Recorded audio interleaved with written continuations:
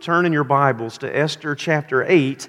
We're going to be looking at verses 1 through 17, and my title this morning is The Gospel in Esther. The Gospel in Esther. Now, all of the Bible, I want us to understand this as we begin our study this morning, all of the Bible is meant to point us to the person and work of Jesus Christ. That is what all of the Scripture is about. Every account, every story, every history, every genealogy, every psalm, every proverb, and every prophecy, they are all meant to reveal and point and connect to the truth that God is working to bring all of human history to His appointed end. And that end is the exaltation and praise of Jesus forever. Amen? All of history is moving towards that moment, the praise and exaltation of Jesus, who is the Messiah, who will save His people and who will rule over the universe forever as God's Son and King. And Jesus Himself intends for us to read our Bibles this way, through the lens of who He is and through God's purposes in Him. Listen to what Jesus tells the Pharisees and Sadducees in John chapter 5. He says this, "You search the Scriptures because you think that in them you have eternal life. It is they that bear witness about me."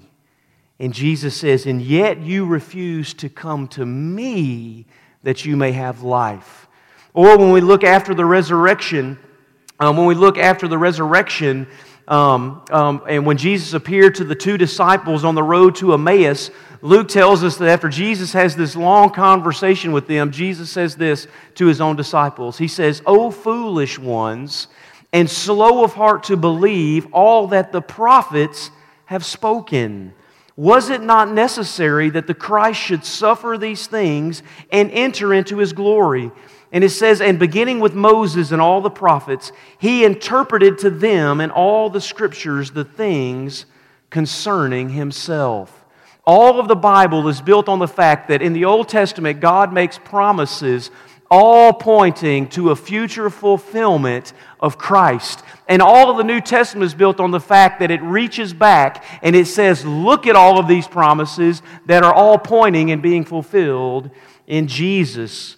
Paul makes that point to Timothy when he writes to him and he says, "But as for you, continue in what you've learned and firmly believed, knowing from whom you learned it, and how from childhood you have been acquainted with the Holy Scriptures, which are able to make you wise for salvation through faith in Christ." Now that's interesting because Timothy didn't have the New Testament. All Timothy had was the Old Testament. And Paul says, you've known them from childhood, and even they point to salvation by faith in Christ. So today, as we walk through Esther 8, I'm so excited about preaching this sermon, as you can tell, hopefully. He says, as we look through Esther 8, I want to draw attention to several gospel connections that you need to make. And I want to be clear as we do this, be very clear here hermeneutically, we're not treating Esther 8 as an allegory. It's not. There's not a one-to-one correlation between everything in Esther and everything in the Gospels. What we're doing is called biblical theology. We're going to look at how the great themes of the Scripture, the great theme of the Gospel, runs like a crimson thread through even the book of Esther, pointing to Jesus. And my ultimate goal here is this should help all of us learn to read our Bibles better. You should learn to read your Bible from the whole to the parts, and from the parts to the whole. That's how God intends. So let me pray, and then we'll jump into Esther chapter 8, and I'll point out a few things. Father, take this word and speak straight to my own heart. Father, may it exalt and glorify Jesus, who is the author and perfecter of our faith. And Father, who every promise that has ever been made finds its yes and amen in Him. So Father, bless this time together. We pray this in Jesus' name. Amen. I want to point out 4 truths. We'll read Esther 8 as we go through it. So here's the first truth, first gospel truth you need to understand. First is this: God often accomplishes His purposes through a mediator. That's what we see all through the Bible, but especially in verses 1 through 8.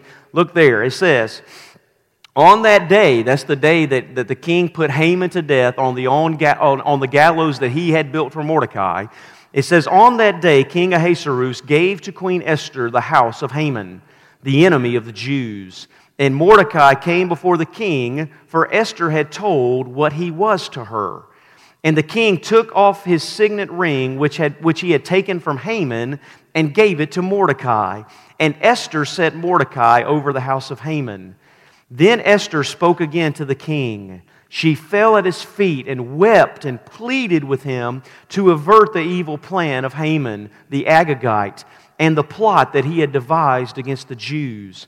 When the king held out the golden scepter to Esther, Esther rose and stood before the king.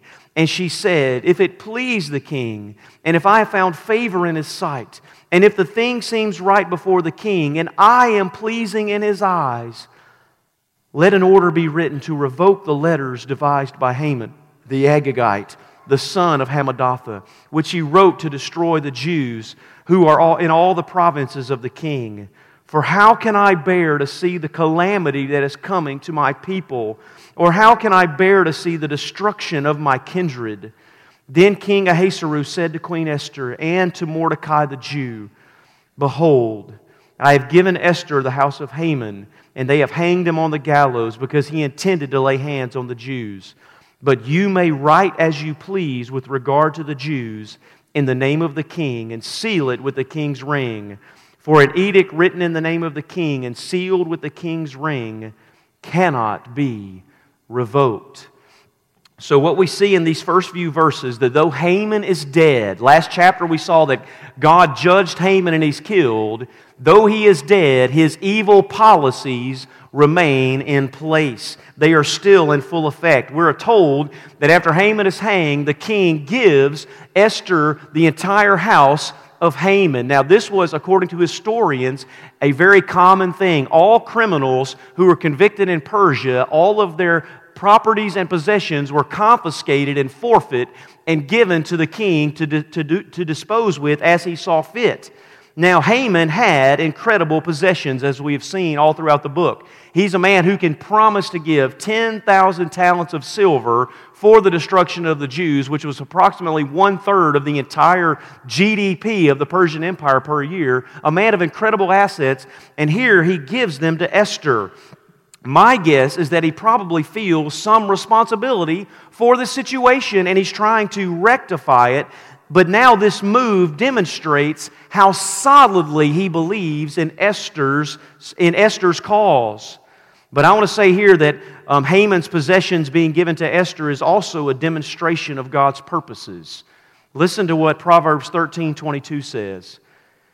A good man leaves an inheritance to his children's children. Grandparents, hear that. A good man leaves an inheritance to his children's children, but the sinner's wealth is laid up for the righteous. The sinner's wealth is intended for the righteous. Now, we know that does not always happen in our world, but there's a gospel point here. And that point is there is coming a day when everything in this world will be given to God's people. There is not a thing on this planet that will not belong to God's children when Jesus returns. God stores up wealth even among the unrighteous for the righteous. And we see that played out in a small part here with Esther being given the unrighteous wealth of this man Haman. But something else is happening here. Esther now reveals to the king her relationship with Mordecai. This has been a secret in the whole book that we've known about as readers, right? We know that Mordecai has been Esther's advisor. She's been Esther's confidant, and she's been Esther's aide. She is the one who has been encouraging Esther to fulfill her destiny and stand in the gap between the king's edict and her people, much like Moses stood between God's wrath and God's own people, the Jews. But the king here learns that Mordecai is actually his own cousin by marriage, and that he has been a trustworthy figure throughout. He's been more than just the man who has saved the king's life.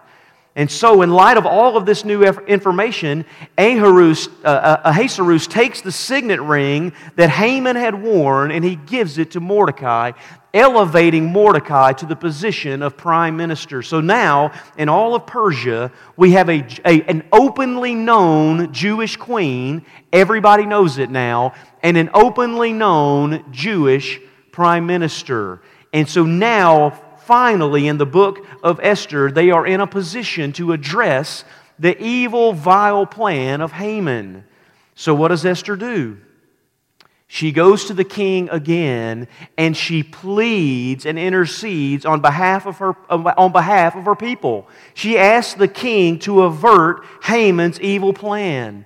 She falls at his feet and weeps. And at this point, we have to be very clear. At this point, you need to know something. At this point, Esther's life has been saved.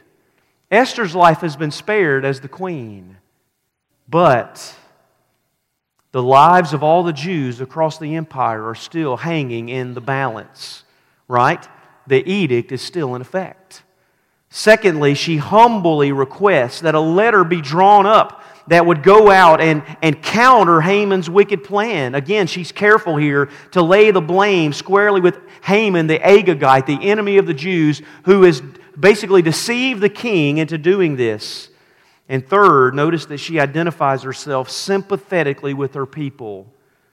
She identifies herself. Look at verse 6. Notice the empathy here, the sympathy, the compassion for her people, much like Jesus. She says, "How can I bear to see the calamity that is coming upon my people? It will destroy me to see it." And here's the point. Esther refuses, just like she's done throughout the book, she refuses to allow herself to just be concerned with her own situation and with her own deliverance. And that's a gospel issue for all of us. How selfish would it be for any of us to accept the salvation and deliverance of Jesus?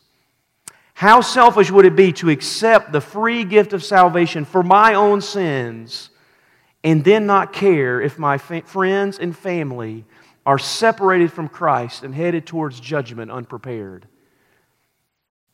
How selfish would you have to be to receive salvation for yourself and then allow the edict that is going to destroy your very own people, your very family, your very friends, remain in effect? We find ourselves in that position every single day as Christians. We, like Esther, have to plead, have to beg, and have to persuade others to come to Christ. And after Esther pleads, what happens? It says the king extends the golden scepter, again showing that he absolutely is giving her his favor, and he grants her request. She can write an edict, use the signet ring, issue an edict as the king's representative. And the point is that God is working out His plan right now to deliver His people through a mediator. That's what God is doing. It happens all across the Bible. We see it with Joseph in Egypt as second in command. We see it with Moses, the man God gave the Israelites to lead them out of Egypt, around the wilderness and to the promised land. God would speak to Moses, and Moses would speak to the people. We see this with Joshua leading God's people. We see this throughout the book of Judges. We see it with David, and now we see it with Queen Esther. Esther was placed here as God's mediator for such a time as this, to advocate on behalf of her people. Now, ultimately, you need to know what that means in light of the gospel. Ultimately, we see this truth that God works on behalf of His people through a mediator. Ultimately, we see the fullness of this truth in Jesus. God sends out Jesus as our mediator, as our advocate, as our representative, as the new Adam, as the new Moses, to reconcile us back to the Father. Jesus, as God's own Son, bridges the gap between God and man because He's fully both. He can lay hold of God because He's God. He can lay hold of man because He's fully man. And He can reconcile the two together. As Paul says in Timothy, there is one God and there is one mediator between God and men, the man, Christ Jesus, who gave Himself as a ransom for all. The way God accomplishes His purposes in this world and for you and for His people is through His Son, Jesus, God's appointed mediator. That's the first truth. The second truth is this, the second gospel truth in Esther. God often accomplishes His purposes for His people through a mediator. Secondly, in God's coming kingdom, all wrongs will be made right. In God's coming kingdom, all wrongs will be made right. Look at verses 9 through 14 at what happens. It says, the king's scribes were summoned at that time in the 3rd month, which is the month of Sivan, on the 23rd day, and an edict was written according to all that Mordecai commanded concerning the Jews. To the satraps and the governors and the officials of the provinces from India to Ethiopia, 127 provinces, each province in its own script, and to each people in its own language, and also to the Jews in their script and their language. And he wrote in the name of King Ahasuerus and sealed it with the king's signet ring. And then he sent the letters by mounted couriers riding on swift horses that were used in the king's service, bred from the royal stud, saying that the king allowed the Jews who were in every city to gather and to defend their lives, to destroy, to kill, and to annihilate any armed force of any people or province that might attack them, children and women included, and to plunder their goods. On one day throughout all the provinces of King Ahasuerus, on the 13th day of the 12th month, which is the month of Adar, a copy of what was written was to be issued as a decree in every province, being publicly displayed to all peoples. The Jews were to be ready on that day and to take vengeance on their enemies. So the couriers mounted their swift horses that were used in the king's service, rode out hurriedly, urged by the king's command, and the decree was issued in Susa, the citadel. We're told here that on the 23rd day this happened. This was approximately 2 months and 10 days after Haman's edict had been sent out. Just a good reminder for all of those in public office. This is a good reminder of how quickly an official can rise to power. He can pass his laws and just as quickly fall from grace and be replaced. 2 months and 10 days. Haman's rise, Haman's fall. And in these very verses, we see something happening. There's a problem in the background that might not be evident at first glance, but it was hinted at in verse 8 of the previous section. The problem that Mordecai and Esther face is that the laws of the Medes and Persians cannot be revoked. They cannot be revoked. There is no law they cannot be repealed. Now, in our government system, we can repeal laws, we can change laws, we can adjust laws. That's why we have representatives and legislatures. But Haman's edict against the Jews that King Ahasuerus authorized cannot be repealed. So that is not an option for Esther and Mordecai. So what do? They take the only course of action they can. They draw up an edict that authorizes the Jews to defend themselves against any who would arm themselves or organize to attack them. So what they do is they address the injustice of the first decree with a just second decree. And verse 11 gives the details. Look there. This is so important and very particular. The Jews are authorized in verse 11 to gather so they can organize themselves. They are authorized to defend their lives from those who would attack them first. Notice that they're not allowed just to go attack people at random. They are allowed to defend themselves against any armed force who would move against them to destroy them. And they can do it justly. What that means is they can do it on this one day that has been authorized, and they can do it without fear of retaliation from the government. And so I want you to hear me. This is what's happening. They can do it on the very day that Haman had authorized everyone to kill the Jews. And so they are authorized to defend themselves. Now, this is all a matter of justice and righteousness. The first decree was always unjust. Haman's decree, no matter if the government gave approval, it was not righteous or just, even if it was legal. We need to understand that. Just because a government says you can wholesale murder people, that does not make it just. Think here of Nazi Germany, but think here also of the abortion industry. Just because a government says it is good and right does not make it righteous. It does not make it just. But here in Esther, we see the limitations of justice in our broken world due to sin. Evil is still active and can still seek to accomplish its purpose, but at least now, through through Mordecai and Esther's second decree, at least now the Jewish people can defend themselves without fear of government retaliation. Now, all of us here, we should intuitively know this to be true, no matter how much others try to hide it or try to distort it. Justice demands in a broken world that people have the right to defend themselves from evil, because evil really exists, and evil left unchecked will only lead to more evil.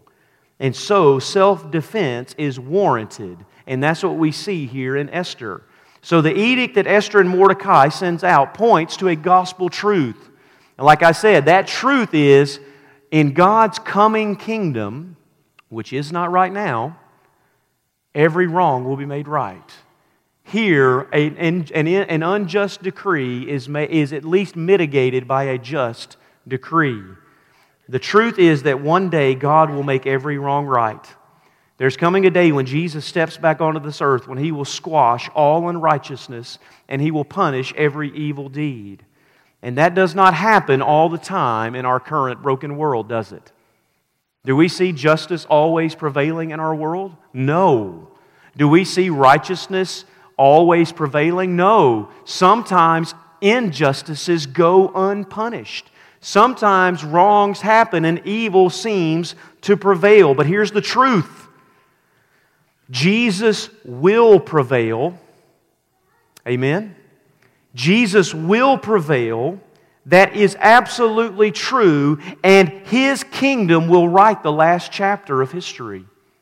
The last chapter has not been written yet, but it will be written. And Revelation 21 says this. This is the picture of that coming kingdom. It says this in Revelation 21, "Then I saw a new heaven and a new earth. For the first heaven and the first earth had passed away, and the sea was no more. And I saw a holy city, New Jerusalem, coming down out of heaven from God, prepared as a bride adorned for her husband. And I heard a loud voice from the throne saying, 'Behold, the dwelling place of God is with man, and He will dwell with them, and they will be His people, and God Himself will be with them as their God, and He will wipe away every tear from their eyes. And death shall be no more, neither shall there be mourning or crying or pain anymore, for the former things have passed away. And He who is seated on the throne said, Behold, I'm making all things new.'" Now I'm going to skip to verse 8. "But as for the cowardly, the faithless, the detestable, as for the murderers, the sexually immoral, sorcerers, idolaters, and all liars, their portion will be in the lake that burns with fire and sulfur, which is the second death. Every evil will be punished. Every wrong will be made right. And Jesus will write the last chapter." Amen? Esther gives a glimpse of that truth with one just edict that is given to undo what seems to be an irrevocable, unjust edict. And then third, before I got to move quickly, third gospel truth. Third, the gospel produces confidence, celebration, and joy in believers. Look at what happens in verses 15 through 17. An incredible reversal of emotions. It says, "Then Mordecai went out from the presence of the king in royal robes out of blue and white, with a great golden crown and a robe of fine linen and purple. And the city of Susa shouted and rejoiced. The Jews had light and gladness and joy and honor. And in every province and every city, wherever the king's command and his edict reached, there was gladness and joy among the Jews, a feast and a holiday." What do you see happening here? We have an incredible picture of reversal. Mordecai, think of this picture here. Mordecai, who is supposed to be hanging on the gallows 75 feet above the city, is instead now dressed in the royal robes of the king. I can't help but see here a picture of Jesus resurrected and reigning over His people. It's not what that means, but that's just in my mind. This is the picture that comes to mind, that He has conquered death. He should be on the cross. He should be on the gallows, but He's not. He is right here ruling over the city. And so He's now dressed in robes, wearing the royal crown. And verse 16 says, the city rejoices. They were once in confusion, once in sadness and disarray, and now they rejoice. And now the Jews, instead of gloom and darkness, they have light and gladness and joy and honor. Everything has changed for them because everything is changed for Esther and Mordecai. It says in verses, if you look back in verse 3 of chapter 4, I'll just remind you of what happened before when the first edict went out. It says, in every province, wherever the king's command and his decree reached, there was great mourning among the Jews, and fasting, and weeping, and lamenting, and many of them lay in sackcloth and ashes. And now, 2 months and 10 days later, God has worked, and now what happens? The time for mourning has passed. The time has come for gladness and joy. It is the right time to celebrate and to feast and rejoice. And here is the application. This is a small picture of what should be the daily experience of those who have received Christ as their Savior. For those of us who have passed from death to life, who have had the record of their sins expunged, for those who have had the weight of their conscience cleansed by Christ, for those who have been freed from the penalty and power of sin, for those who were enemies of God, who have now been welcomed into God's family, for those who were headed straight for death, destruction, and hell, who are now forgiven and free and have received eternal life. It's not the time, Christian, hear me. It is not the time. It is not the time for worrying. It is not the time for complaining. It's not the time for grumbling. It's not the time for disputing, fighting, arguing, despairing, running, or hiding. That is not the time. No, it is the time to break out in joyous celebration. It is time for praise and honor. But why? Because like Mordecai, our Savior stands. Our Savior is not in the grave. He is standing at the right hand of the Majesty on high, dressed in His royal regalia, face smiling, scars showing, eyes gleaming. He's defeated our foe, and the devil is as good as dead. It is no time to hide in the caves. His minions might still attack, yes. Darkness might still seem to prevail, but the power has been given to the people of the King, and that's us. We have been given the power. We will not be defeated. Take confidence in that truth and take courage. Because one far more powerful than Esther stands in your stead. And His name is Jesus. And He's the same Jesus who said, in this world you may have trouble, but take heart, I have overcome the world. That is our Savior. So the gospel produces confidence and celebration and joy in believers. So here, if you are not a Christian who's filled with that kind of attitude, then you got the wrong Jesus. Let me say that. And then finally, let me wrap this up. Whew. The gospel welcomes finally all people into Christ's kingdom. Look at how this ends. What a picture. The end of verse 17, it says, and many from the peoples of the country declared themselves Jews, for fear of the Jews had fallen on them. What a turn of event, where the Jews are going to be destroyed, and instead, now all of the people are saying, I want to attach myself to those people. I want to become part of those people. I want to declare myself to be a part of God's people. A similar language there. It says that fear of the Jews had fallen on them. That's the similar language to the fear of the Jews that had fallen on the people of Canaan as the Jews conquered the Promised Land, because God had promised to put fear in them. But in that instance, their fear led them to fight against the people of God instead of joining them. But here in Esther, we get a small glimpse. Here in Esther, they choose to join the Jews, much like Rahab did from Jericho. And everyone here is seeing the covenant made to Abraham played out. God is blessing those that bless God's people and cursing those that curse God's people. And here's what we see. The people of Persia see now that it's better to be named among God's people. And this is a picture of what ultimately happens in Christ. In Christ, all who repent of their sin and rebellion and turn to Him are welcomed as part of God's people. It doesn't matter if you're Persian.